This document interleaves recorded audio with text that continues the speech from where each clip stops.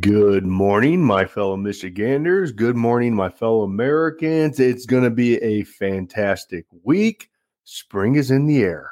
So let's dominate the week. And we're going to start this week off by, again, us exposing a lot of great parents and community members standing up against these school boards and fighting against this progressive left agenda and this indoctrination that is happening to our children.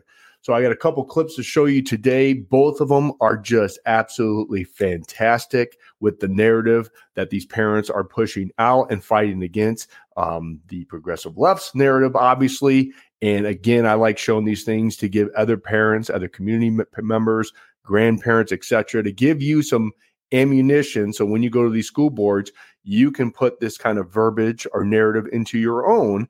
And that's how we effectively do this together as a grassroots army. All right. So first one, we're going to get right to it. And here she is. And again, unbelievable that we're still even having these conversations, but my goodness. Kristen Day from Wyndham. Hi, everybody. Arguments to remove genderqueer from the high school library. According to IJJ, the materials should be reviewed as a whole, not on passages or portions pulled out of context. Yes, the whole content is what a student checking out the book sees, so every part of the content should be appropriate for a minor, and this is not. 2, it contains pornography. Though IJJ doesn't exclude pornography, though why? It used to be a given that porn would not be available to kids at school. We had National Geographic, but that's about it.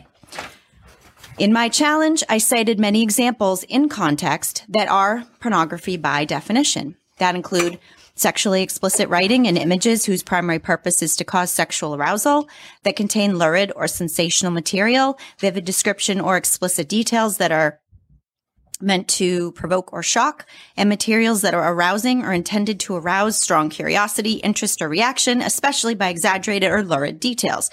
Check, check, and check. 3, the FCC would censor or rate the language and images in genderqueer for the public. Can't be on TV, can't be printed in the paper, breaks community guidelines for social media, but our school librarian gives it a thumbs up for minors in school without parental consent or any record that they checked it out. Number 4, parental consent should be required for minors checking out the book. The author is a grown adult writing about their personal sex experiences and gender identity journey for a target audience of teens. If a staff member at school can't share their personal sex experience to a student in the library, why can this adult whisper it in the student's ear in the same room? Loopholes. 5, just because you can doesn't mean you should. It's our kids and ethics matter. Arguments for keeping the book that are not valid. 1, this book can save lives. 2, it's just providing books with a wide range of interests for students.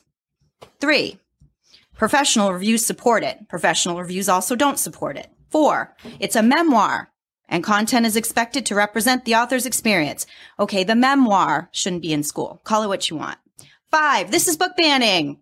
It's not. Just go get it somewhere else. 6, removing this book is anti-LGBTQIA+. No, it's anti-porn content in school and anti-sexualization of minors in school. If the book was an adult heterosexual author talking about porn culture using sex toys and literally having sex in the book, that's also not okay for a school library. 7, it's just one book. What's the big deal? It's school, and this sets a new low standard, and it can go lower. We should all be holding this line. 8, reason for keeping the book that isn't valid. We didn't know, the librarian did it, and now it's just hard to remove. The district added a book known nationwide to be controversial without meaningful review process, any oversight, and without informed consent to parents, the community, Thank you, Ms. Day. or board members. Thank you. Wow. Well said.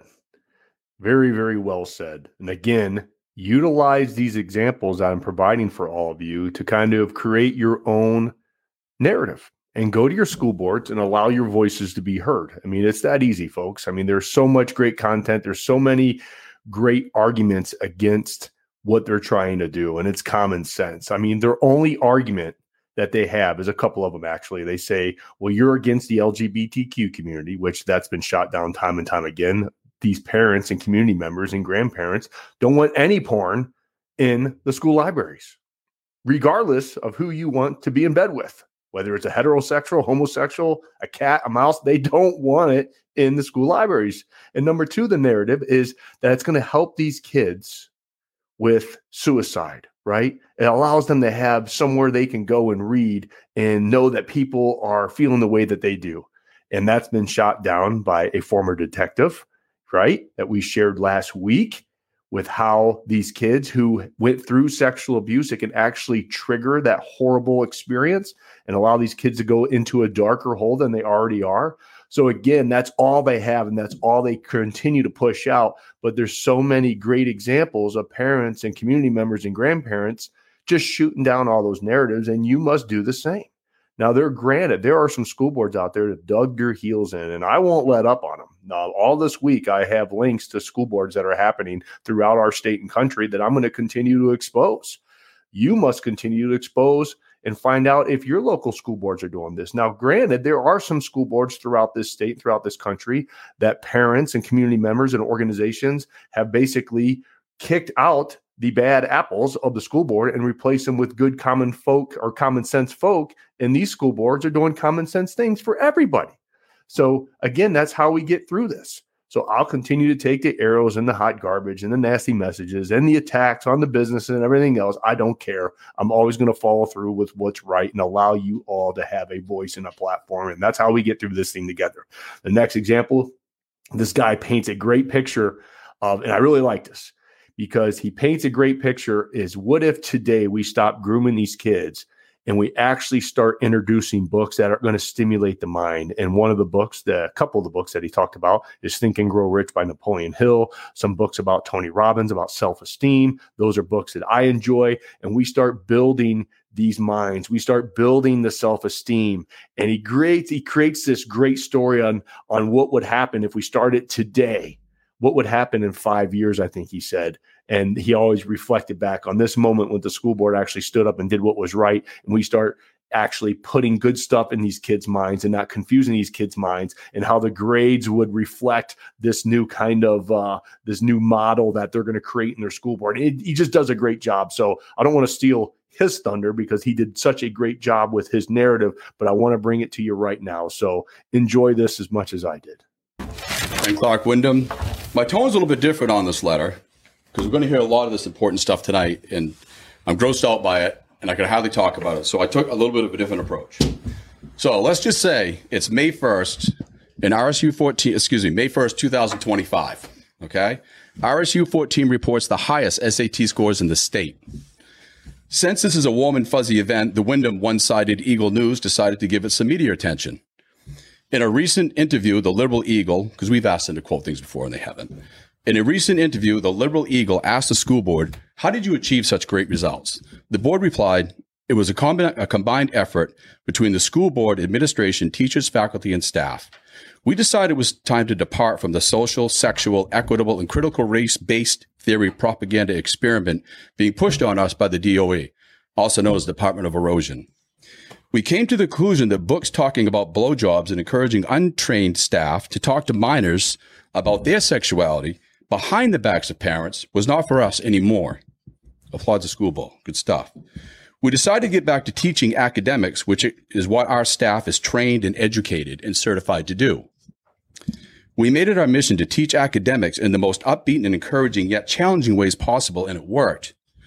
One aspect of our successful plan was we introduced a new curriculum in our business class focusing on self-motivation and the power of positive thinking. They read books such as Think and Grow Rich by Napoleon Hill, How to Win Friends and Influence People by Dale Carnegie. And for the younger folks, the students, we offered an endless array of self-confidence books and inspirational exercises offered by Tony Robbins. Almost instantaneously, students were more upbeat and enthusiastic. They were no longer trying to figure out if they were a they, a them, a that, a cat, a boy, a girl, or something in between, or something in transition. Instead, students were thinking about what they could become. They began to focus on their future and collaborated with teachers on subjects that inspired them to achieve their dreams. After seeing the results, it was clear the only transitioning schools should be involved in are those that aspire students to a higher level of achievement and self-confidence through inspiration. We recommend this to other school districts. Making the decision to change course on February 15th, 2023, which is today, okay? Making that decision to change course on February 15th, 2023 was the best thing we ever did for our students. And we are proud to see our K through 12 Windham Eagles soaring higher than ever. We hope that's where this goes. Wow.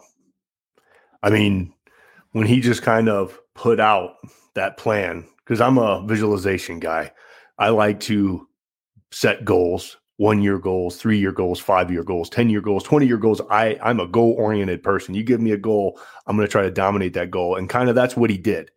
If starting today, and that's the power of decisions that you're making right now, every day are going to develop who you are and who you become.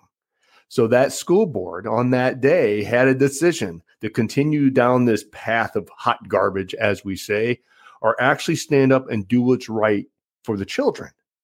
And what he kind of painted is exactly what needs to happen. Is all this controversial garbage needs to go, and they need to get back to the basics, the math, the science, the reading, the history, all that stuff. And then start fueling these kids' minds with the right stuff about what can happen when you actually put your mind to something. What can happen when you take massive action? What can happen when you work harder than everyone else? But we don't talk about those things. We're in this kind of socialist kind of transition, unfortunately, in our country, where we want to continue to rely on the government to give us these things. No, this is the greatest country in the history of our species. This is the land of opportunity. And they're trying to take that away by grooming these kids to have them reliant on the government. And it's wrong. We need to get back to what brought this country to this moment, right? Hard work, dedication, persistence, that fall down 7, get up 8 mentality, that outwork every single other person so you get that opportunity for that job. All those things, common sense things, in my humble opinion. But I love how he really painted that picture about what would happen in 5 years. And they would always go right back to that decision when the school board actually did what was right. And so that's what I want to put out today and for this week, is not only inspire all of you to continue to be involved, but also paint those pictures of what can happen, right? Because what's going on right now, we just continue to destroy the kids. That's why we're standing up. That's why we're on here. That's why we're sharing these things. That's why you all are a part of this grassroots army. However, we have to start having these solutions. And that was a great solution what this guy just put out. It really was. Okay. So let's dominate the week. Let's continue to share. Let's continue to have conversation. Let's continue to build these narratives for all of you to continue to stand up in your local communities, because that's how we do this together as a movement, as a grassroots army. Have a great day. Have a wonderful, productive week. God bless you. God bless the state of Michigan. Of course, and always, double thumbs today. God bless these United States. I'll talk to y'all soon. Have a great day.